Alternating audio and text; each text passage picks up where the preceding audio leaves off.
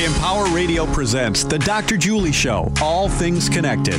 Break through the illusion of separation, explore the infinite field of possibility, and make connections that inspire. Now, here's your host, Dr. Julie Kroll. Hello and welcome. You're listening to The Dr. Julie Show, All Things Connected. Each week we gather right here to make connections that break through the illusion of separation. And I'm wondering, is it possible to break through the delusion, I said delusion, of the New Age spirituality movement? Is it possible to understand all the hype about enlightenment and awakening? And do you have to be a vegan, meditating, ultra-spiritual yogi using crystals and plant-based medicine to balance your chakras and unlock your spiritual superpowers? Well, good questions, huh? I have one more. Can we achieve even greater wisdom by using great humor? Well, Tony Robbins says yes. He says our guest today has made an intelligent exploration of the spiritual delusions many fall prey to, and he suggests if we read his new book, we may even laugh beyond all understanding. I invite you to take a few deep breaths. Bring your awareness into this moment, open your mind, connect with your heart, and settle into your essential wholeness. As I introduce one of my favorite guests, welcome back to JP Sears. He's an emotional healing coach, if you can believe that. He is an international teacher, speaker, world traveler, and curious student of life. His work empowers people to live more meaningful lives. JP speaks and performs at numerous events, conferences, festivals, and retreats around the world. He is very active on his YouTube channel, most famous for his really entertaining show, informative, humorous, yes, and inspiring videos called the Ultra Spiritual Comedy Series. He has recently released a book, How to Be Ultra Spiritual. And we're going to find out and see if we can break through the delusion of this new age spirituality movement. Welcome back, JP. Hey, Dr. Julie. Thank you for having me back, and thank you for giving me such a wonderful introduction. I think you made me appear as some kind of coherent human being, so thank you for that wonderful intro and for having me on again. It's so wonderful to be here with you.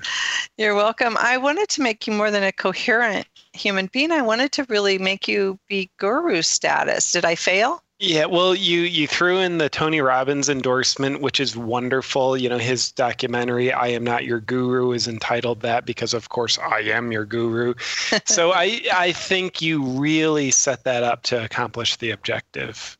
Excellent. All righty. Well, we'll see if we can finish that throughout this hour with you, because this is really serious matter here. So I'm looking forward to it. And I do have my traditional question, and you did answer it last time you were on the show, but I trust, because you are even more enlightened now that you wrote a book, your answer is probably even better than ever in this moment of now. So I'm going to ask you my traditional first question. If you could share with our listeners, what does All Things Connected mean to you? Right now it means receiving support.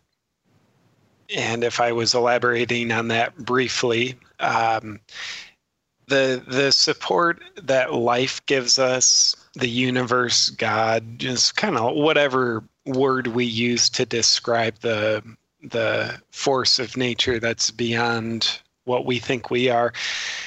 Receiving that support, I think, is huge. Receiving the support is therefore what connects us to what we think is beyond ourselves.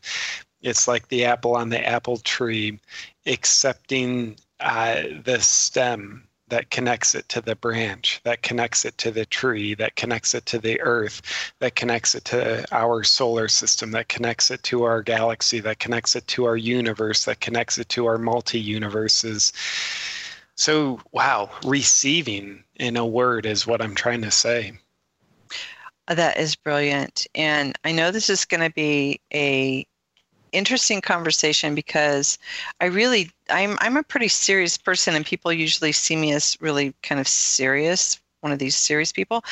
But that was a really serious answer from a really funny dude. And I just have to pause there and say receiving that support is really a whole new way for us to look at this paradigm. We have so many people. I'm going to ask you what is ultra spiritual in a second, and you can define it for us. But so many people in this new age and in this era we're in are really not thinking about receiving. They're thinking about getting or going after or being, or like, I'm not doing enough, or I'm not enough, so receiving that support is a really brilliant and poignant way to assist us in looking at how this universe works. Yeah, I love your reflection on it. And receiving has been a big thing in my life lately, the past 6 months. It is so easy not to receive. It's the easy way out. But to be able to receive energetically, psychologically, physically, we have to be vulnerable, or else like nothing can get in. We open ourselves up to receive, which means we're vulnerable, which means, guess what? We're going to get scared. It's easier not to. And I think especially us weirdos in the New Age community, but also any kind of helping profession, we think like, wow, we're doing the tough job. And thank God for us, we're giving to people all the time. We're helping them. We're giving them insights. We're givers. And honestly, only giving is taking the easy way out. It's really being selfish while being disguised as selfless. So to me, receiving, and like you said, it's not taking, it's not going out and making it happen. Those are all methods of control, but the state of surrender called receiving, to me, is where we really get connected to other people, to life beyond what we think we are. Mm. So there's that wisdom that comes through from JP, which is brilliant. And I just want to underline that receiving, that it's the easy way out. And so many people, even receiving financially, people are like, I give. And then we just become martyrs, and we really haven't learned to really receive, especially in the spiritual community. So yeah, thank you for that. Oh, yeah, absolutely. I appreciate you allowing me to say out loud what I really need to hear. I hope I heard it, and I love your reflections on it. Yeah, thank you. Yes, so I am sure we're going to have lots of different reflections here, but I would love to hear you speak on what is ultra spiritual. So I got your book in front of me. Since the last time that you were here, you published this book. How to be ultra spiritual. Congratulations.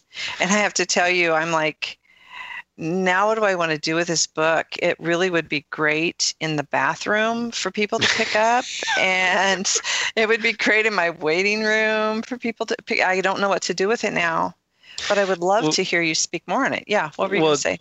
Dr. Julie, I think the obvious solution to your dilemma is you need to purchase probably 10 or 20 more copies of the book so that it can be in every room of your house and your office. So doesn't that sound like the perfect solution? Well, you know what? I have to tell you, I've already thought about that, JP, and I have 5 bathrooms at my home and 4 bathrooms at my cabin. So that's 9. And I have a bathroom at my office. That's 10.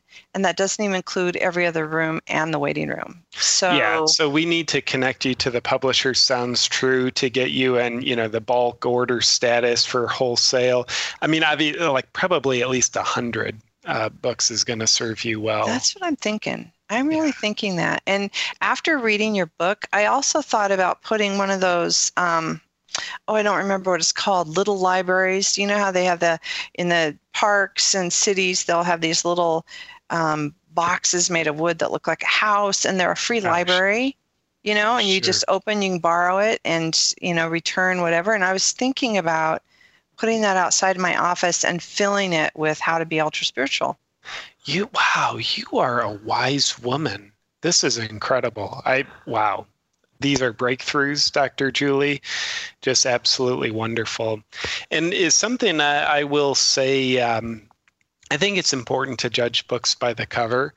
And my book happens to have my image on the cover. So I think needless to say, we can judge it to be a wonderful book. And from what I've heard, people are getting great results just from buying the book, whether or not they read it or not. I don't care, but great results just from buying the book. Yeah. How's that for shameless, horrible self-promotion? No, I've heard that too. People are just buying it, and it just being in their space is giving them really clear energy and raising their vibration. And it's true. It's true. Yeah. Yeah. Well, you've allowed me to ramble on. You about 45 minutes ago at this point, you had asked me what ultra spiritual is. Ultra spiritual is a term that I created to highlight the egotistical side of the spiritual movement. So the definition of ultra spiritual is looking spiritual. Nothing to do with being spiritual, but everything to do with looking spiritual so that you can gratify your ego through your spirituality more. So I've been having a lot of fun with it, and I would dare, if I can tell a little secret about myself, I'd say that the inspiration for the ultra spiritual videos, the book, has been me. It's my way of shining Seriously? Okay, it's your way of shining what? Shining the light on the shadows, where my ego's desperation to gratify itself, make itself significant through noble, altruistic looking ways. I call myself out on it. And I've been delighted over the past couple years for other people to see the videos, see the book as a mirror where they can recognize, like, wow, I do that too. I practice competitive consciousness where I'm at times coming from a loving, accepting perspective. And other times I'm saying the same thing, doing the same practice, but I'm coming from I'm more conscious than you perspective. So for a lot of people to be able to humble themselves and see themselves in the ultra spiritual mirror, that's very flattering to me. And I do think it takes a lot of humbleness. And I would also say it's therapeutic for me because it helps me feel like, oh, good, I'm not the only one. And probably what's most exciting for me is when we as a community can look in the ultra spiritual mirror, see the goofy, egotistical based things that we do, that we hide in our spiritual practice. When we can recognize those and be amused by them rather than shaming ourselves about them.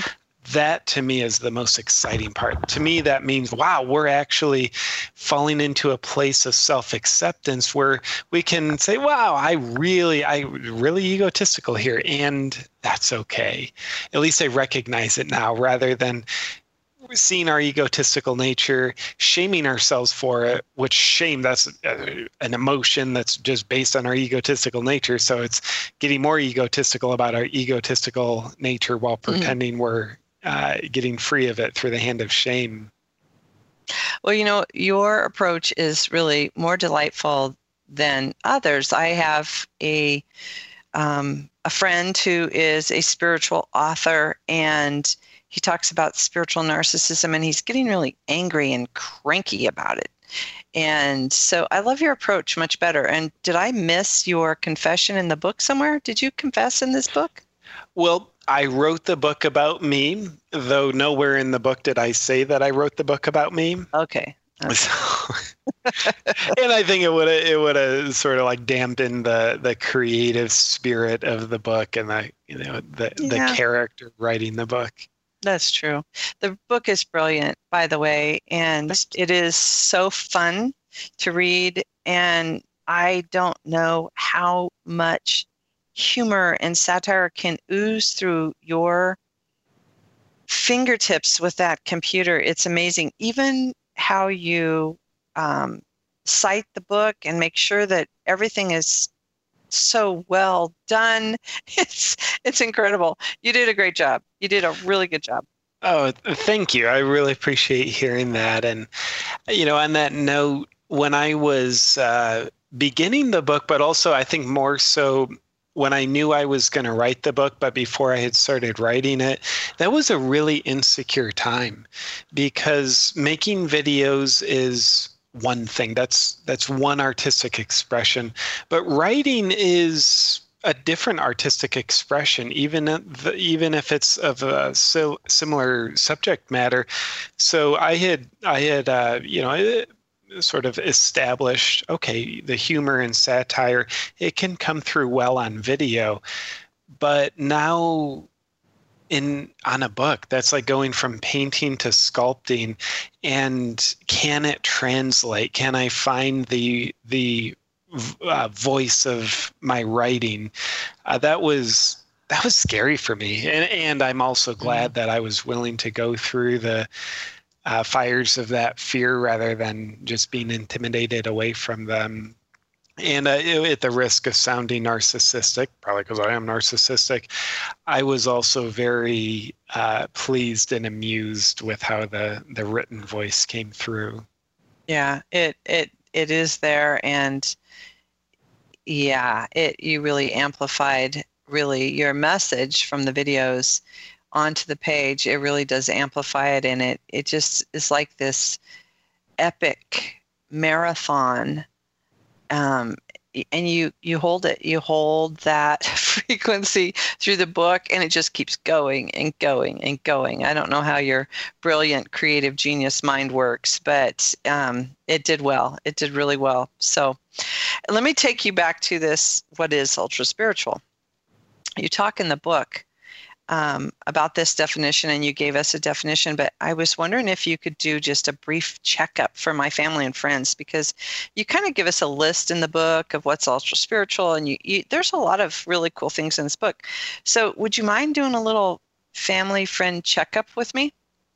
Yeah, I'd love to. Okay. What are we checking for? Well, we're going to check and see if my family and friends are ultra spiritual. Okay. And I have a long list here. I really thought this out. There are several important people in my life, and I wanted to make sure I included them all. So are you ready? Hit me with it, sister. Okay. So I've noticed that my husband has a really hard time looking into my eyes. And in fact, he often closes them when he's looking at me. So what does that mean? Well, he's definitely not ultra spiritual. That means he's intimidated by the intimate eye contact that you can offer. Maybe better said, the intimidating eye contact that you can offer. So unfortunately, he is not ultra spiritual. Am I gazing too much then? Well, I would say if he's still in the room, you're not gazing hard enough. Oh, okay. I'll work on that too then. Yeah. Okay. So my daughter, she loves essential oils, and she doesn't even have a medicine cabinet. Like, she uses oils for everything. She cooks with it. She heals with it. She makes smelly things with it all the time. Is she ultra spiritual? Yes, she is. Ultra spiritual people know that essential oils can be used for anything. I think, using essential oils as remedies to common ailments instead of using treatments that actually work, that's important. And in fact, essential oils are so effective that you can actually use essential oils to cure yourself of an essential oil addiction. Really? Yeah. Well, she just told me she went and cleared out its storage space, and she found even more essential oils. So maybe I should talk to her about her addiction to essential oils. Yeah, so she'll need to get more essential oils to start treating the addiction. Okay, thanks. I'll send you a note, and you can tell me which ones she needs for that. She'll need all of them, by the way. Oh, okay. Well, then she's okay, unless she really needs more, because I think she has all of them. Yeah. Okay. Okay, let's move on. Okay. My great niece. My little tiny great niece. She's learning to talk, and she has a very, very light and airy tone. In fact, I have to lean way down to even hear her talk. Is she ultra spiritual already? It sounds like she is. Wow. Very touching. In fact, it sounds like she might be the next incarnation of the Dalai Lama. So you might want to have her DNA tested like a 23andMe test. She might have a lot of Dalai Lama in her blood. Oh my gosh. I'm going to tell my sister that right away, because that is so exciting. Thank you. Yeah. Thank you. Absolutely. Okay. I do have a few more here. My niece, not my great niece, my niece, she's like 22. She is an incredible dancer, and she can do all of these amazing yoga poses. She can even like do handstand yoga poses on a paddleboard in the middle of the lake. Like, she's that good. She does this acrobatic yoga, takes all kinds of amazing selfies in the most unusual poses. She's amazing, but she posts all these selfies, and it's just, it inspires me. Is she ultra spiritual? She's close, but no. What I like about what she's doing is a lot of selfies. Those are obviously selfless. They give to other people the more you selfishly take selfies. But the yoga poses are great.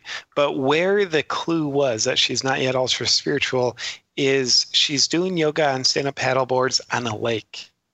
Lakes are so low vibrational. Once she's doing stand-up paddleboard yoga on the ocean, then we know she's ultra spiritual. Yeah. Okay. I'll have to ask her if she's ever done that on the ocean before. I've never seen a selfie of her on the ocean on a paddleboard yet. I'll check that one out. Thank you. I'll give that to her. I'll give that advice to her. And you might want to start praying for her. Okay. Any suggestions on how to pray for her? I would not pray for her, because praying is too religious. It's not spiritual enough. So I would pray for her by setting intentions for her. Okay. Alrighty. Perfect. Okay. 3 or 4 more. And then we can get into the best of our conversation here, but I really want to check out these people. So I have somebody in my life. Now, I'm not going to tell you who this somebody is, because it's a, quote, somebody, unquote, in my life who continually finds fault in others. In fact, when I spend time with her, the conversation usually centers around people I don't even know and all of their shortcomings. People I don't even know, but I'm learning about who they are through their faults and stuff. So every time I'm around her, I kind of feel like a failure. Is she ultra spiritual? Yeah, she does sound like she's ultra spiritual. If she can come from such a high level of consciousness that it's easy for her to see people's low level of consciousness based flaws, it sounds like she's coming from a wonderful place.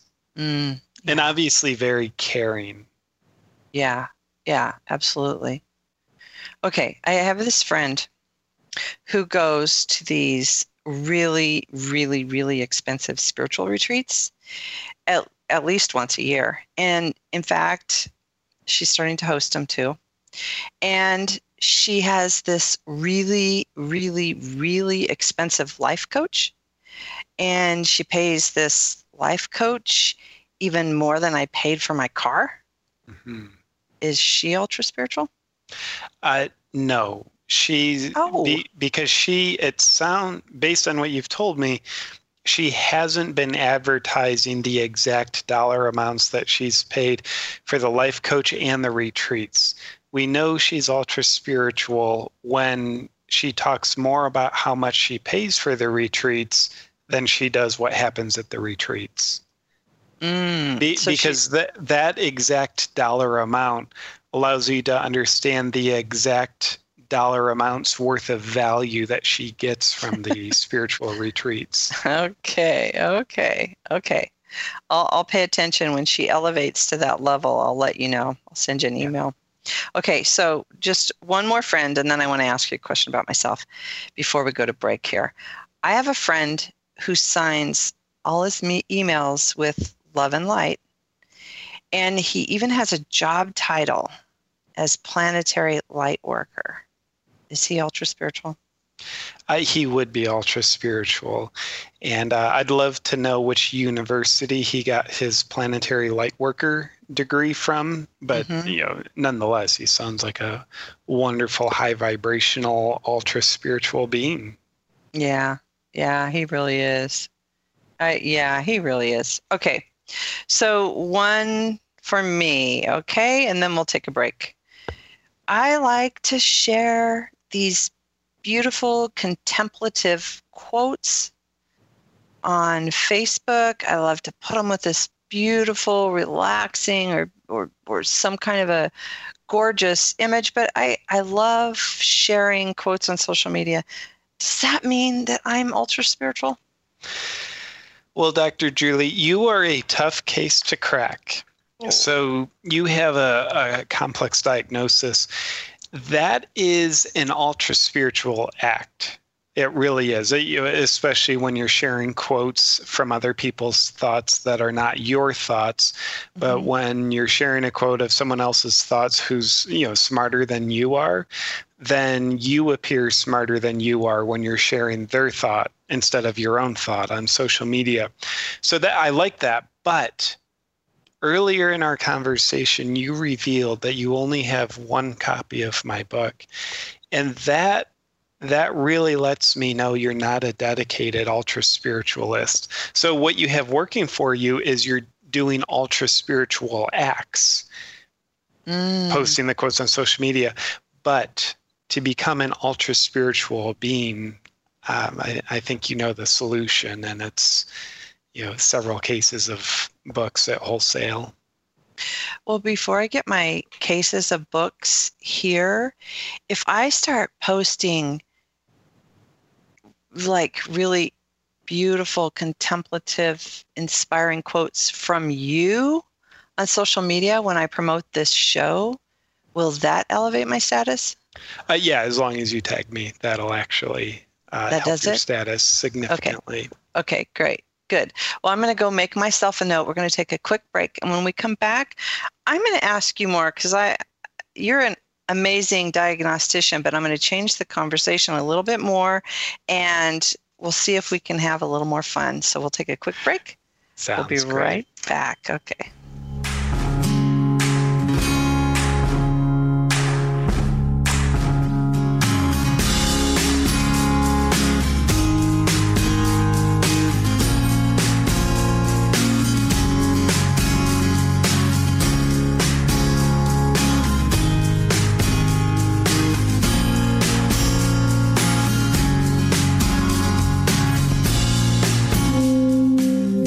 Meditation channel, non-stop meditation music 24 hours a day in the new Empower radio app. Music to empower your meditation, help you relax, sleep, or provide a calm background while you work. The Empower Meditation channel is interruption-free. Listen now with the Empower radio app, free in the App Store, or listen online at empower.fm. Soothe your soul, calm your mind. The Empower Meditation channel. Okay, Simon, what are you wearing right now? Nothing. That's right. And what do people normally wear? Clothes. Exactly. So now Mommy's going to teach you how to dress yourself. Clothes keep us warm, they look good, and if we go out without them, the neighbors will talk. So it's important to know how to get dressed. Here's how it's done. Underwear always comes first, name tag at the back, then pants, then shirt. Get the first button in the right hole, or you have to start all over. If you're wearing a tie, it goes over, round, round, through, and pull tight. Tuck your shirt into your pants and zip up your fly. Socks going first, then shoes right on right, left on left. With shoelaces, just take the ends, cross them over, switch the loops. The rabbit goes down the hole, pull tight, and you're left with bunny ears. I love bunnies. Good to know. Now remember, spots don't go with stripes, socks don't go with sandals, and if you've tucked in your shirt, wear a belt. Got it? Why are your pants on your head? Most parenting is hard to do in just 2 minutes. But spending just 2 minutes twice a day making sure they brush their teeth is easier and could help save them from a lifetime of tooth pain. For fun 2-minute videos to watch while brushing, visit 2min2x.org. That's 2min2x.org. A message from the Partnership for Healthy Mouths, Healthy Lives, and the Ad Council. You're struggling with your mortgage. You think about it. You don't do anything but think about it. What are we going to do if we lose the house? Where are we going to go? At work. I can't let anybody find out. I'm so embarrassed. At dinner. How can I tell the kids? It's going to wreck their lives. And at 3 o'clock in the morning. I don't know what to do. I don't know how to get through this. What's going to happen to us? It's time to stop thinking. It's time to start dialing. Call 1-888-995-HOPE for a free government program that offers expert one-on-one advice about your mortgage options. I'm all alone. No, you're not. We've helped over 1 million homeowners, and we want to help you. And now there are more ways to help.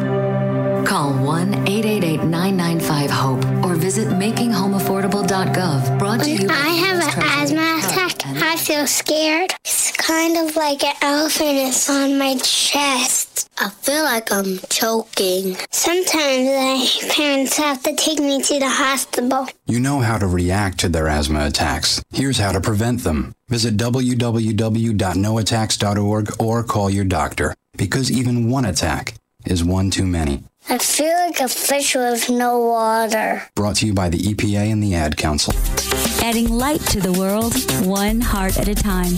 This is Empower Radio. Now, back to the Dr. Julie Show. All things connected on Empower Radio.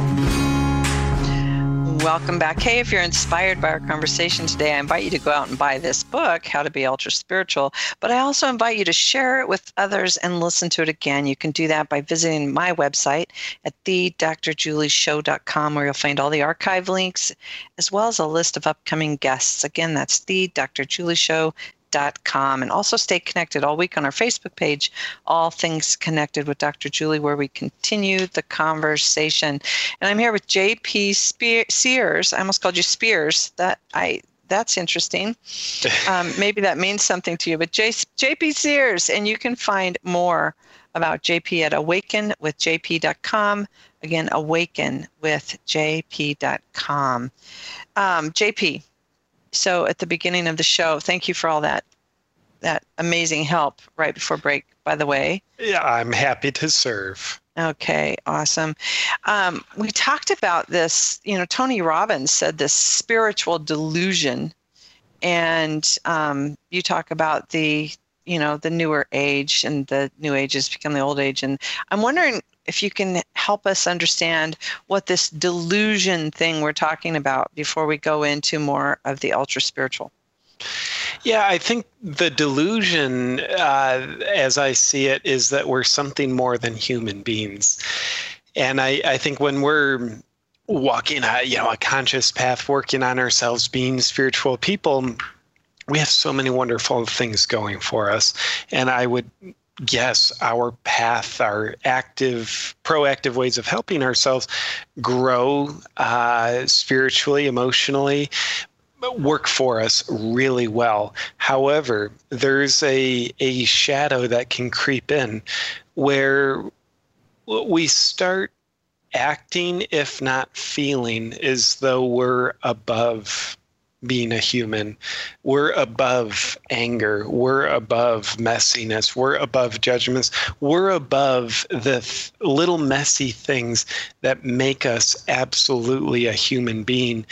And I think the most harmful way that I see that playing out in this delusional nature is when people, including the one named JP, disconnects from their emotions. When people disconnect from their emotions because they have a strong, persistent, rationalized story in their head that says spiritual people don't get angry, spiritual people don't get afraid, they don't get ashamed, they don't feel guilt, grief, jealousy, all those things. So I will suppress mine.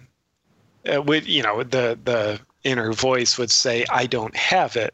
But I think the reality is we suppress it. We emotionally constipate ourselves so that we can pretend our mundane, icky human emotions aren't there, so we can justify our delusional sense of how spiritual we are. Yet I think ironically, our emotions are a direct gateway into our spirituality. Carl Jung has said our feelings are the language of our soul.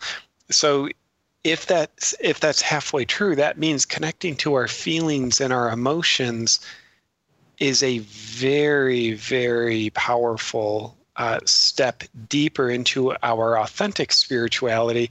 But when we get delusional and say, well, human emotions, that makes you human and that makes it anti-spiritual, then we can get into suppressing and repressing, disconnecting from our emotions, which in my opinion disconnects us spiritually, but we can live under the illusion that we're more connected spiritually while we're disconnected spiritually because we're disconnecting from our emotions. So to me, that's one of the principal aspects of the delusion that we operate under.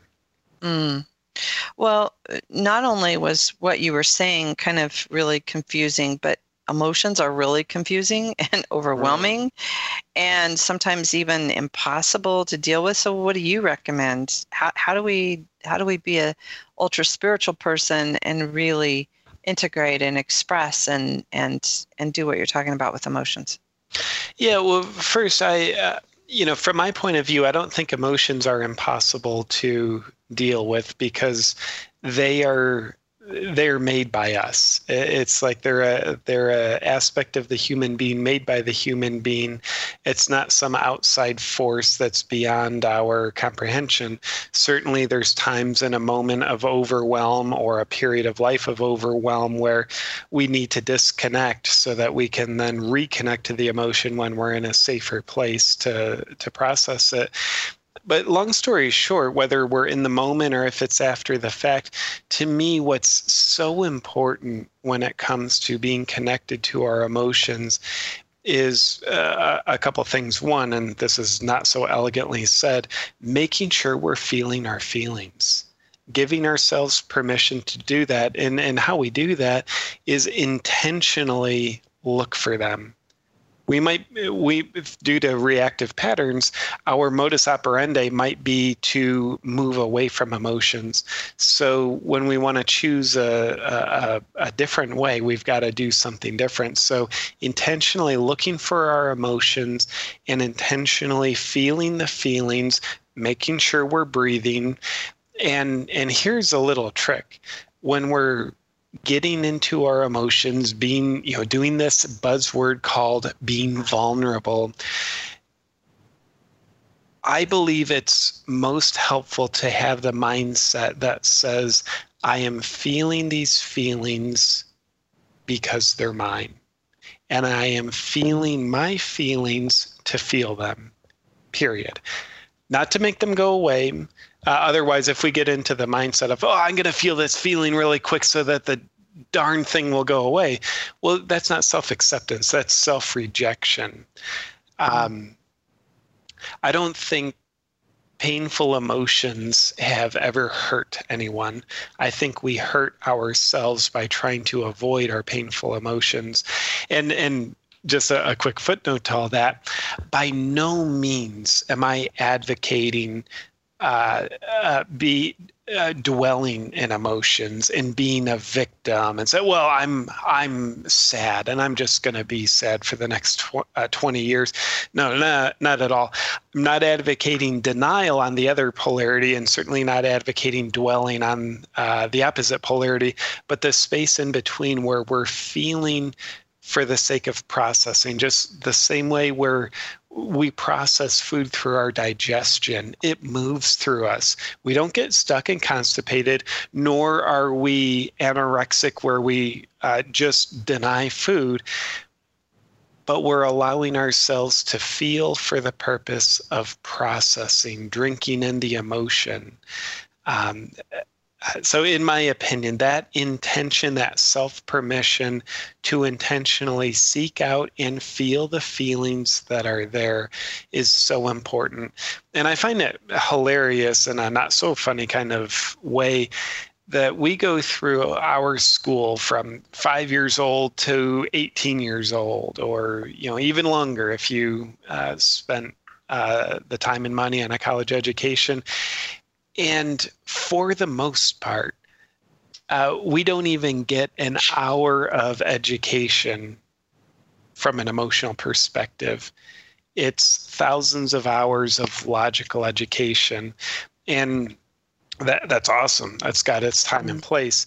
Yet I do believe that emotions are one of the most powerful forces of our nature. They can be really used for us. I mean, it is just, emotions are the passion of life, whether it's happiness, sadness, or anything in between. Yet if we don't know how to harness it, if we don't know how to connect with it, if we don't know how to accept the actual feelings inside of us as they arise, then there's this powerful force of nature that not only doesn't work for us, but it seemingly starts to work against us because we don't allow it in our lives. Thank you. Thank you. I just want to pause and breathe that in, because there again, you have this wisdom that just weaves in and out of the fun humor of the ultra spiritual, and it just really needs to land and ground. I really appreciate your message on emotion. Now, I do know there's this rumor that a guy named Maslow created needs and this hierarchy of needs, and he really talked about the human needs as being important, and he even told us which ones to address first and not, and then you say that it's ultra spiritual to not have needs. Like, I'm really confused about needs. Can you talk to us about needs? Yeah, so being needless is for me, that would fall into the category of being ultra spiritual. It's one of those things that we do where we, delusionally pretend we are something more than a human, but welcome to humankind. And I agree with Maslow. We're all needy. I think there's two types of people in this world, those who are needy and then those who are so needy that they need to not be needy. So they're in denial of their neediness. I think one of the reasons why we love to pretend we're not needy is fundamentally our needs connect us to our vulnerabilities. They connect us to our mortality. We have the need to breathe. We have the need for food, water, shelter, need for safety, need for human connection. And those are, codependently, those are things we can't give ourselves. We can find our food for ourselves, yet we need things outside of ourselves. Now, we need plenty inside of ourselves. I don't want to discount the inner path. That's so important. Yet, when we realize, wow, when I really accept my needy nature, I really am connected to my vulnerabilities and my human mortal nature, and that can be scary. So it can be essentially a denial of fear technique where we deny our neediness because we really want to deny the fear that comes up around our neediness. It is really scary when we have a need that isn't being met. It is really scary when we have a need that we know is not going to be met. Yet that doesn't mean the need is not there. So, I'm delusional enough that apparently I need to believe all those beliefs about needs and neediness. But I think there's, honestly, in my life, I've had so many years, probably decades worth of self-rejection around my needs that it just really blows my mind. And I think our neediness can be a catalyst into either self-rejection or self-acceptance. Simple words that I'm constantly asking people to repeat out loud are, I am needy and it's okay. Now, and this isn't to be taken out of context where we can adopt a victim mentality and become needy about everything. I need something from you all the time. That's like extreme codependence. And then on the other extreme might be the illusion of self-sufficiency. It's like, I don't need anything from anybody, nor the earth. I'm just So we're not looking to be stuck at one polarity of needing all the time from other people, nor denying needs or neediness around other people all the time. I'm seeing a pattern starting here with you, JP, about this polarity thing going and the denying and the attachment piece. So, like what you just said reminded me of your words of receiving support about the same thing with our needs. It's like allowing ourselves to be more human allows us to even receive our needs and honor them. Honor and receive. Yeah, amen to that. I really agree with that.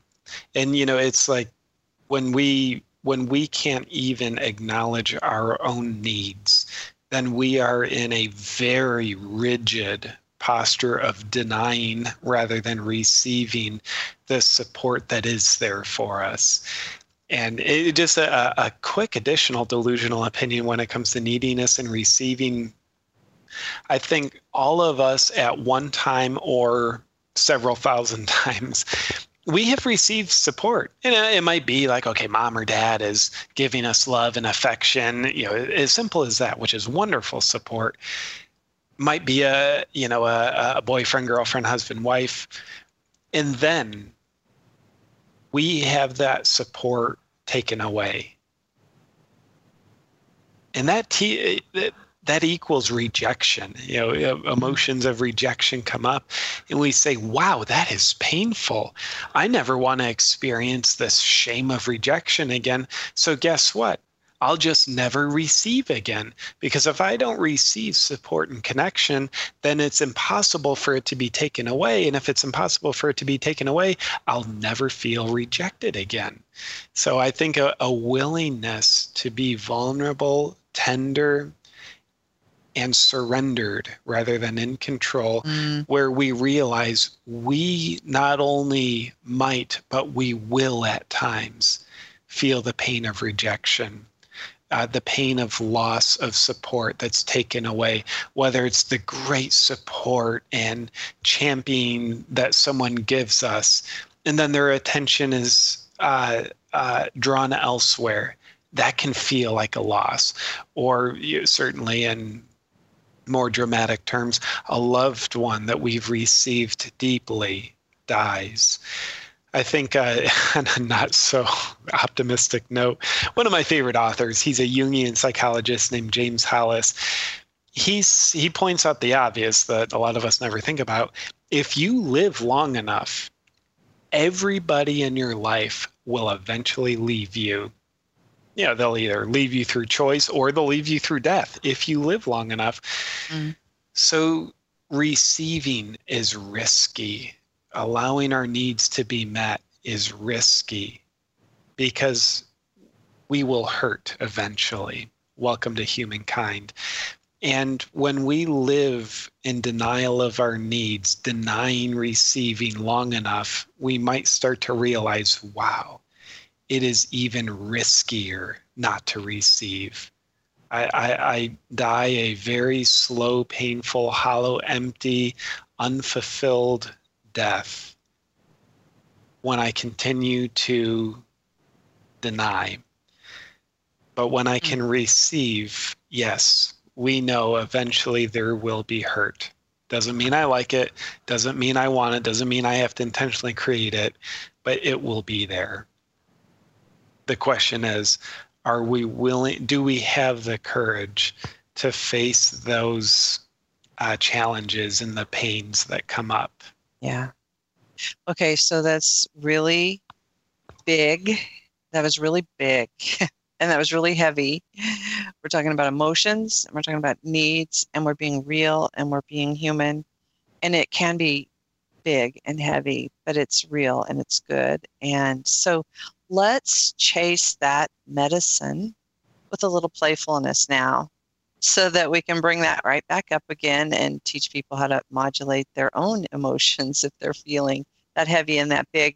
So so here's my dying question, and I would love to hear your opinion about this, because part of this New Age spirituality and this delusion that we're talking about and being ultra spiritual, I want to bring this back to this, what I'm seeing a lot, and I'd love for your opinion, because I really need the help. I work with many different organizations, many different groups that are working around the world, and there's this urgency to wake people up. Like, we got to hurry, and like that consciousness you were talking about earlier in the show, right? Where it's time to awaken, and we've got to do what we can to wake people up. And I had one expert on the line one time who says, you can't wake anybody up, but here's what we can do. So I'm really curious about the guru, JP Sears here. When you're talking about awakening, I want to hear what your definition of awakening is, but really, can we help others wake up? That's a great question, and I definitely don't know, but it won't stop me from having a delusional opinion about it.